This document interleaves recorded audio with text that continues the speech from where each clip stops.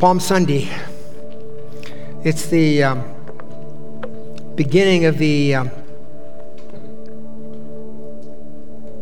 most important week in the history of the world as we celebrate what took place 2,000 years ago.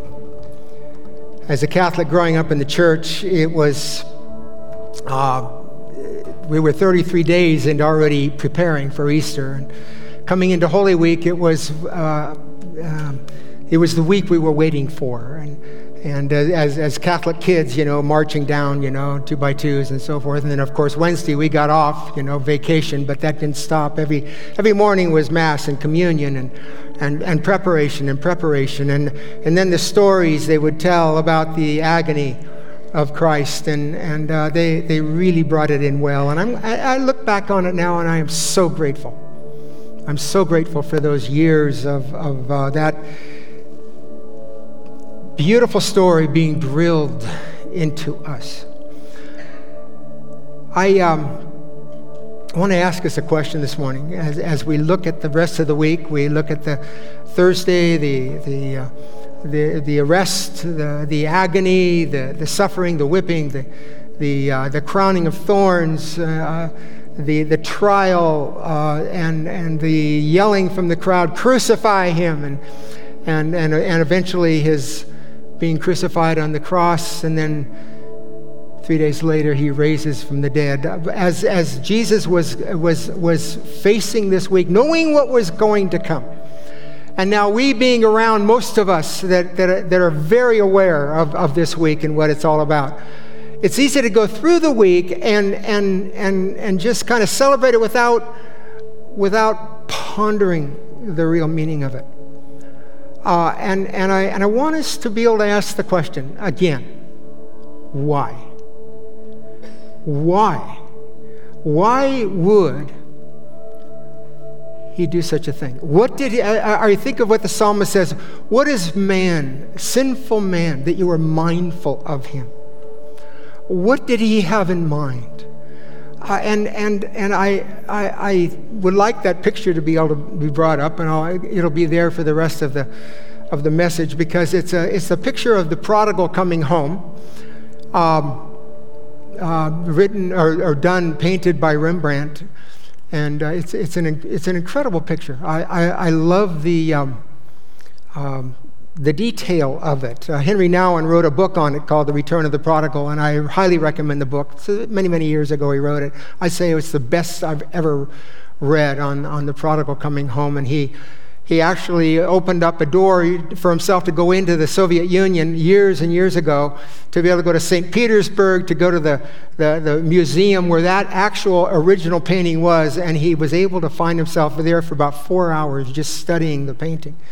And there's so much detail that Rembrandt brought out in this painting. Of course, the son in his rags coming home into the arms of the Father. It's a picture that all of us need to be able to embrace. So it's so easy for growing up in the church, and me being the youngest of 6 kids, of course, especially, and looking at some of my older siblings and saying, hey, they were the black sheep in the family, I'm the good guy, and boy, do they need to come home. But little did I know in my own life I needed to come home. And it was quite a journey for myself. In the background, you can barely see. It's a picture of the oldest son. And just, he'd done it all. He had stayed home. Father, I've done everything for you. And now you kill the fatted calf for this son of yours. And the father reminds him in his little retort, he says, this brother of yours is home. This brother of yours. It's so easy to be able to miss the very, very reason why Jesus paid the price. And this picture sums it up. He came to bring us home. And our home is in the presence of the Father. I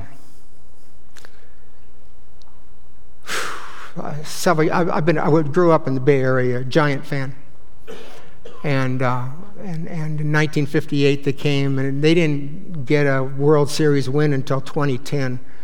The stinking Dodgers got in the way a lot of times, you know.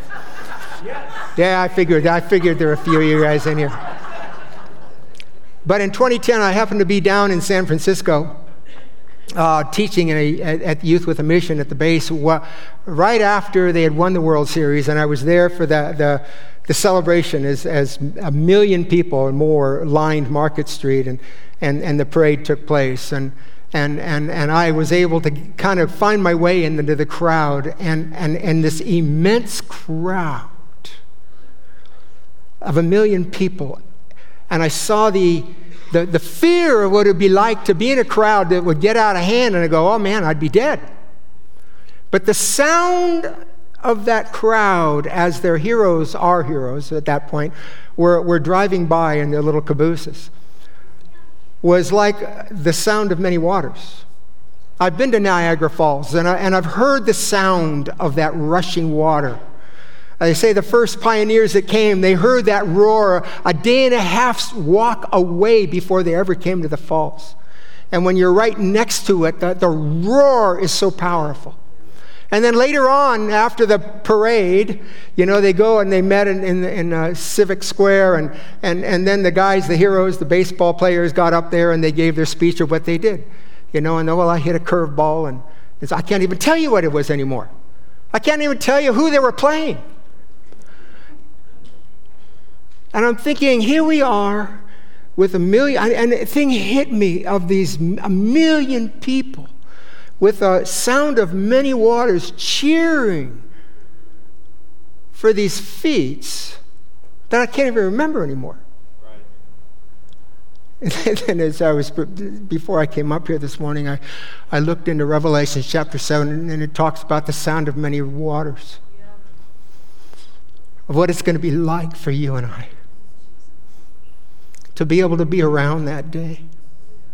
And we're going to be able to cheer for a real person, for a real hero, for somebody who paid a price beyond anything our minds can comprehend to bring us back home into the arms of the Father. And it's going to be a real reason to be able to yell like we've never yelled before. All glory and honor and praise and power, and to be on our faces. And I don't know how we're going to be, but all I know is that He is so worthy. And that's what we're celebrating and remembering this week, is the Lamb that was crucified before the foundation of the world, to be able to bring us back home into the arms of the Father.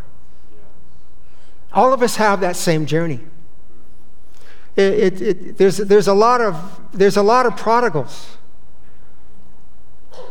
that need to come home into the arms of the Father, and they've never left town.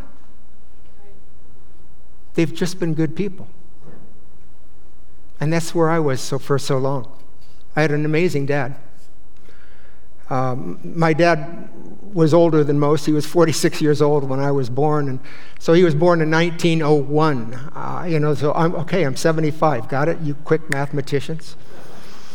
And I mean, but he introduced me to the outdoors. His heroes were still alive, guys that, he actually went to a Buffalo Bill Wild West show, and things like that. And he brought me into the outdoors. It's why we live in Montana, Lyndon. I love hunting. I love fishing. I love the outdoors, and I don't do enough of it. That's for darn sure.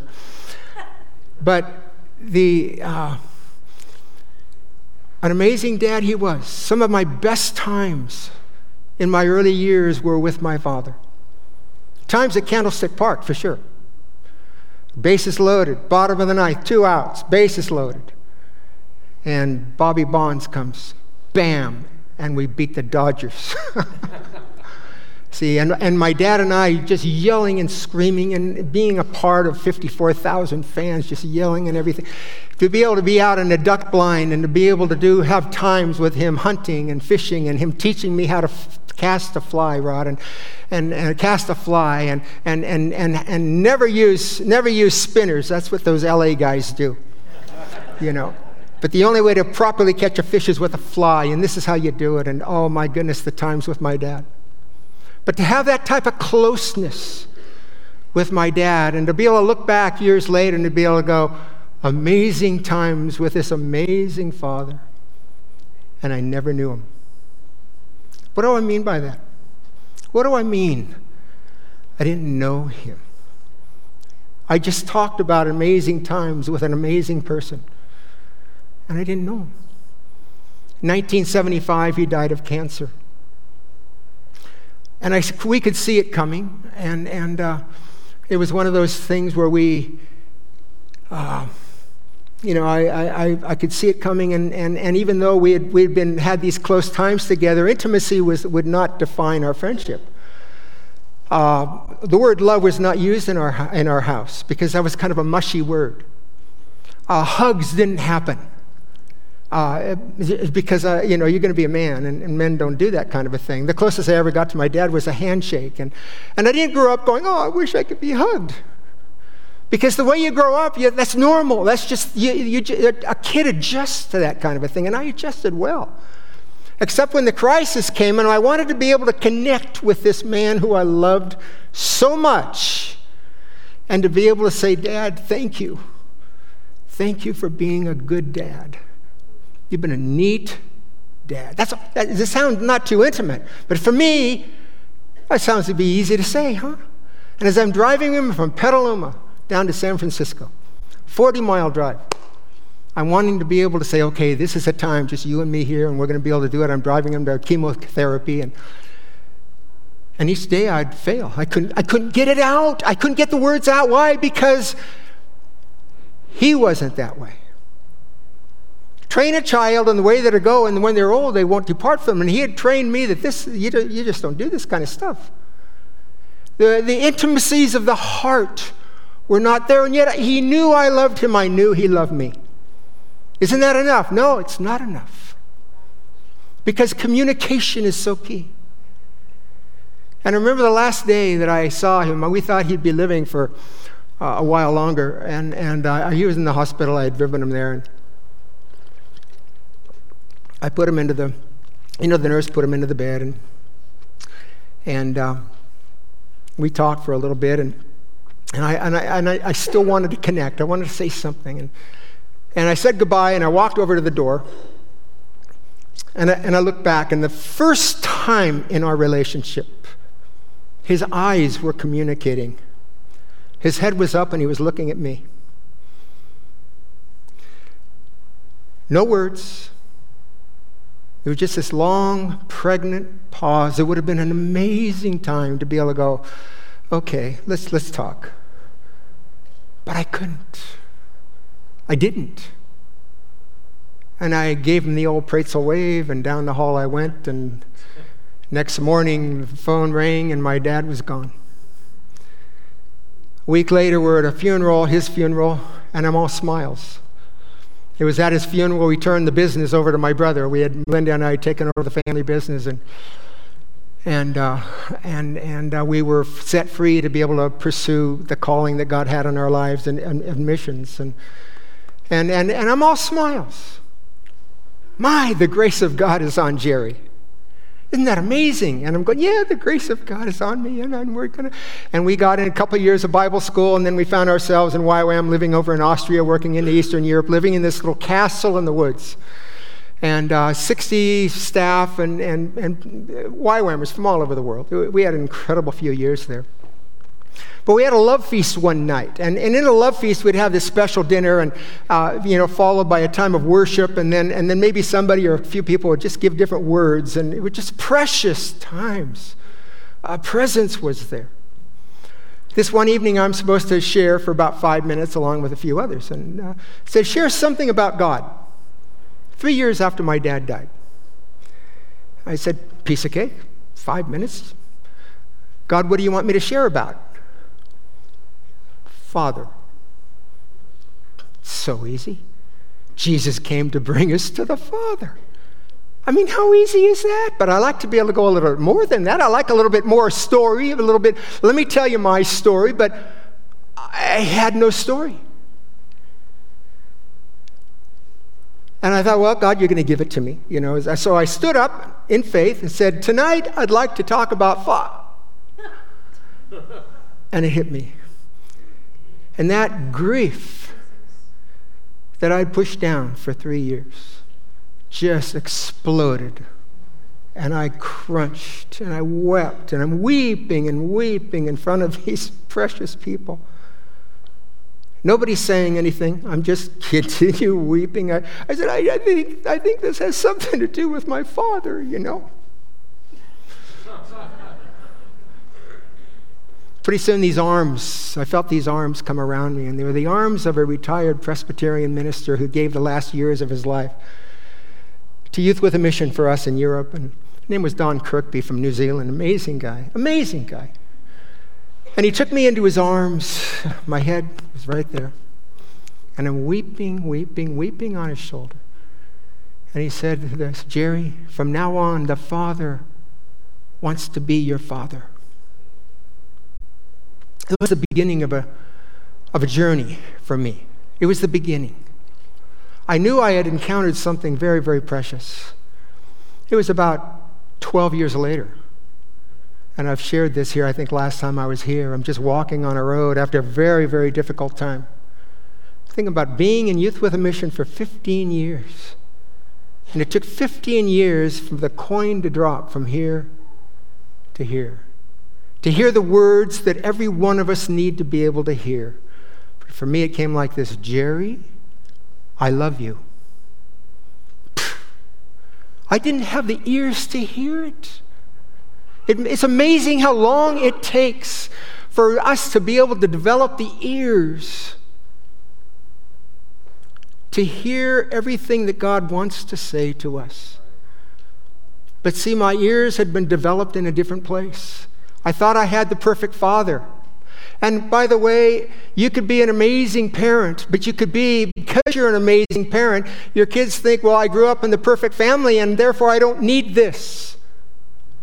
But I'm telling you right now, you need this. Every one of us needs this. We need to be able to hear the same words that Jesus heard as he was coming up out of the Jordan. And the Holy Spirit landed on him in the form of a dove. And he heard his own Father say to him, you are my beloved Son. In you I'm well pleased. I love you, and I'm proud of you. I'd never heard the word I'm proud of you in my entire life. 2 weeks after he said, I love you, all of a sudden I'm just walking along and he said, Jerry, what? By the way, I'm proud of you. Have you ever heard those words?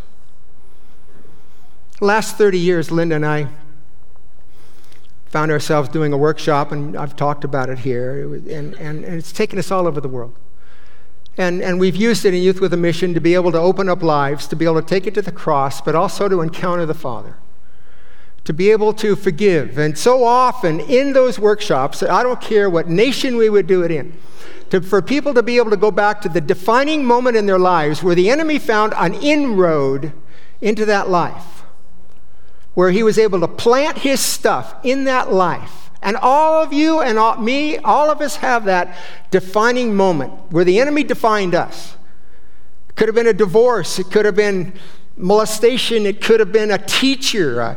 Where people who were assigned to be able to do to be able to exude God and to be able to mentor us, to help us to develop ears to hear God so that we can run with him, and failed us.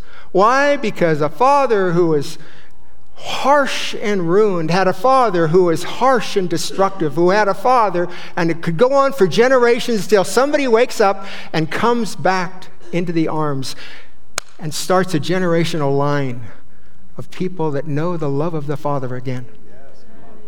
And it's what you and I are called to do.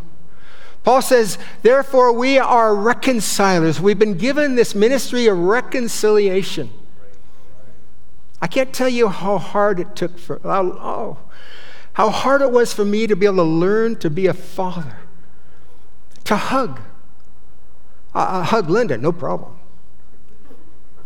To hug our son Steve, I learned how to do that. And it wasn't hard. But all of a sudden, I'm finding myself with people opening up their lives next to me, and I'm going, I remember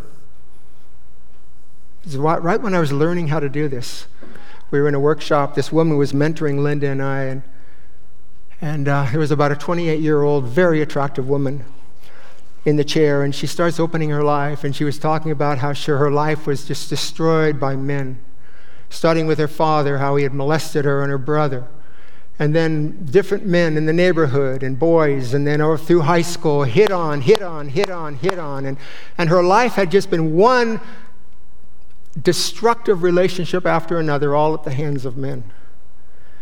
And Miriam, who was helping us, and I'm learning how to do this, and I'm going, yeah, you know what, I'll hug Linda, but and it would be like, okay, Miriam would be there, and if it's a mother issue, then Miriam would take it, because I can't be a good mom. See, but if it's a father issue, and this is definitely a father issue, Jerry, and so as this woman is down after telling her story, just weeping and weeping and weeping, Miriam looks at me and she goes, and I go, and she shook it off, and she goes, and I said, and Miriam took her into her arms. And the woman started weeping, and Miriam gave her the best prayer she could, but it wasn't good enough, because her pain did not come from a woman. And with her in her arms, Miriam looks at me and she says, Jerry, she needs the love of a father. I said, okay, and as soon as I got up, I was free. I knelt down in front of her and I said, is it all right if I be a dad for a little while? And she said yes, and she fell into my arms. And as she's there weeping on my shoulder, I felt the heart of the Father coming through me and just telling how much he loved her and how proud he was of her and her being able to forgive men. And I, being a man, saying, would you forgive me as a dad? Would you forgive us men? And I'm telling you, the Spirit of the Lord came on and just set her free. It wasn't long after we took a break. And she came up to me and she said this, thank you for hugging me. That's the first non-sexual hug I've had from any man in my entire life. I asked for this portrait to be put up here because you can see the title, Home. Simple. Because that is our home. Every one of us has a story. Every one of us is a prodigal. Every one of us needs to be able to allow the Holy Spirit to lead us back into the arms of the Father. Every one of us needs to be able to hear those words, I love you. I could keep you here till 6 o'clock tonight. I'm not exaggerating. And I still wouldn't run out of stories to tell you.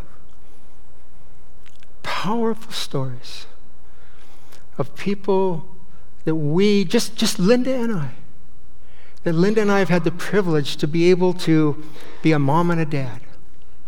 As we hear their story and be able to take that pain to the cross and to be able to see the great exchange of the pain and heartache for the love of the Father, and to be able to be the arms of the Father or the arms of a mother, to be able to allow them to weep. I think of 10 years ago, we were in Kona, Hawaii, in a discipleship training school over there, and in that school was a young Mongolian woman, and she had grown up, just in a yurt, and they were how they were back then, just travel from place to place, pick up the yurt and move and so forth. I mean, just total. She said she talked about her father. her father did not want a girl. When she was born, he would not even recognize her birth at all. And just, in fact, didn't even name her. And finally, the name she ended up with in Mongolian means no name. She talked about her little brother who wandered away in a 50 below zero blizzard one time and died and froze to death. And all of a sudden, after the Soviet Union collapsed, a lot of Koreans and other missionaries came in and so forth, and they grabbed her and brought her over to Seoul, Korea, where she was able to be educated. At that point, she already had a master's degree, incredible woman. And here we had this time of coming home to the arms of the Father. And she told her story. All I could do was say, is it all right if I just, and you know what I'm talking about. And she said, please. And I prayed for her, and then I said, is it all right if I hug you? And I knelt down in front of her, and she just again fell into my arms and wept and wept and wept. And it's such a precious gift to be able to be a partaker in such a moment, to be that connection between the pain of earth and the love of the Father. What's your story? Have you allowed Jesus to redeem your story? So many of us will come forward and salvation's wonderful, that we recognize we're a sinner, but our testimony stops there. And there's so much more. There's so much more. I'll close with a story. I told it last summer to the first service, and the second service I told a different story. I'm pretty known for that. As a matter of fact, this is a different message than first in a little way.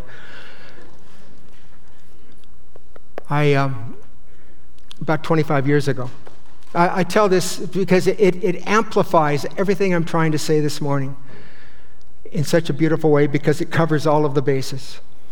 About 25 years ago, I'd come home from a series of doing workshops and very tired. This kind of stuff tires you out. And it was fall and time to get the firewood in, and I love that kind of thing. I love going up into the forest. I love just finding a dead, larch or red fir, and you're just dropping that sucker, and you just feel good about it, And I found this, a road opposite the West Shore State Park that takes you up, and here I was on the hillside overlooking the Flathead Valley, the lake, and I was in heaven. Just enjoying it, dropped a couple of trees, and I just felt great because I was by myself. See, and up comes this little truck. And bearded guy, he stops. How you doing? I have my chainsaw in my hand. Good. What are you up to? Oh, he had a rifle between the seat and a pistol next to him, Telling this in New York City, I've done that. It has a different connotation. Right? And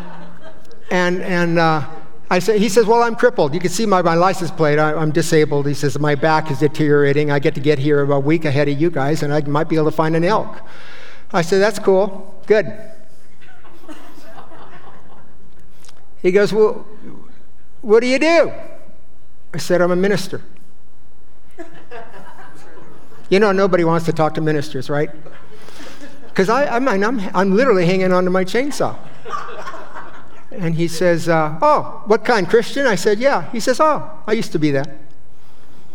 He said, my wife and I, we were a part of a church over in another city, big city. She was on staff. She was one of the teachers. It was an incredible church, Bible school and everything attached to it. And just an amazing, she was a great teacher. But to make a long story short, he says, my wife ended up running off with that pastor.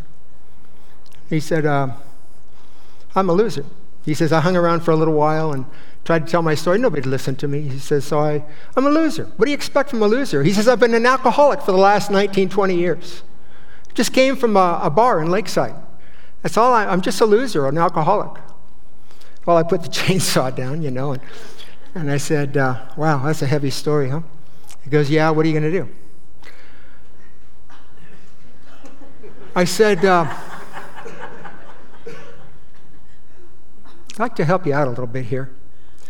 I said, have you ever forgiven your wife? He says, yeah, last year at our daughter's wedding. Had an amazing time with her. She's an amazing woman. I still love her. I forgave her. I said, what about that guy? And he looks at the guns. And he said, buddy, if you were that guy, you'd be dead right now. I said, well, that can be a reason why your back is deteriorating. The stuff that's on the inside starts working itself out. And the answer he gave me was, the feeling of, you've been hurt and you want to be able to milk it for everything you have because it's your story. And it was worth it for him. And I said, it's something like, we got to take care of this. And I talked about forgiveness for a little bit. And I said, I developed a little bit of this all took place in about 20 minutes. And I said, I'd like to do something. He said, what would you like to do? I said, I'd like to stand in for this guy. I wanted to get that weight off your back. He says, well, go ahead, And so I got down like this. He's still behind the steering wheel, and I looked into his eyes, and I just said, I'm going to represent that man. And I want to just say this. Would you forgive me for stealing the love of your life away from you? And other things. I'm connecting to his heart. And he just like this. And pretty soon the tears started falling. Finally, he got it out. I forgive. And he goes, whew, that feels so good. Thank you, he says. I said, you're welcome, but I said, I want to go a little bit deeper here. He goes, what is deeper than that? I said, your father is deeper than that, isn't it? I said, it was your father who called you a loser, right? He said, which father? I had 13 different fathers growing up. His mother just would keep bringing home these men, and one of these men was the loser. And, a man who had a horrible father, who had a horrible father, who had a horrible father, until somebody says, enough is enough. Amen. And I said, you know where we're going with this, right? He goes, okay. And I said, I want to get you to forgive this man. And so I got down and I just said some simple things. I said, would you forgive me? For not being a dad. I could have been a good father to you, but I wasn't. Instead, I brought this pain into you. I can't remember the very words, but I was connecting to his heart.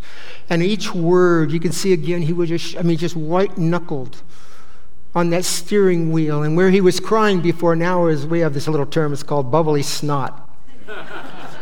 And that's where he was. And in the middle of it, he goes, I didn't think I was coming up here today to do this, Finally, he goes, I forgive him. Oh, that feels so good. I said, there's something else I'd like us to do. What's that? I said, you need to get back with the Lord. This is a setup, right? And so I just able to come back to the Lord. It was easy. Jesus, I just give my life all over again to you. It was beautiful. And when I was done with that, I said, one more thing. Anything you want, he said. I'd like to be able to just pray for the Holy Spirit to come on you. Is that all right? He goes, sure. And I laid one hand on his head, another one on his and the joy of the Lord hit that guy. A few minutes later, he took off. A thought came into my mind, he who refreshes others will himself be refreshed. He came back about a half hour later, hardly slowed down. Jerry, it's a new day.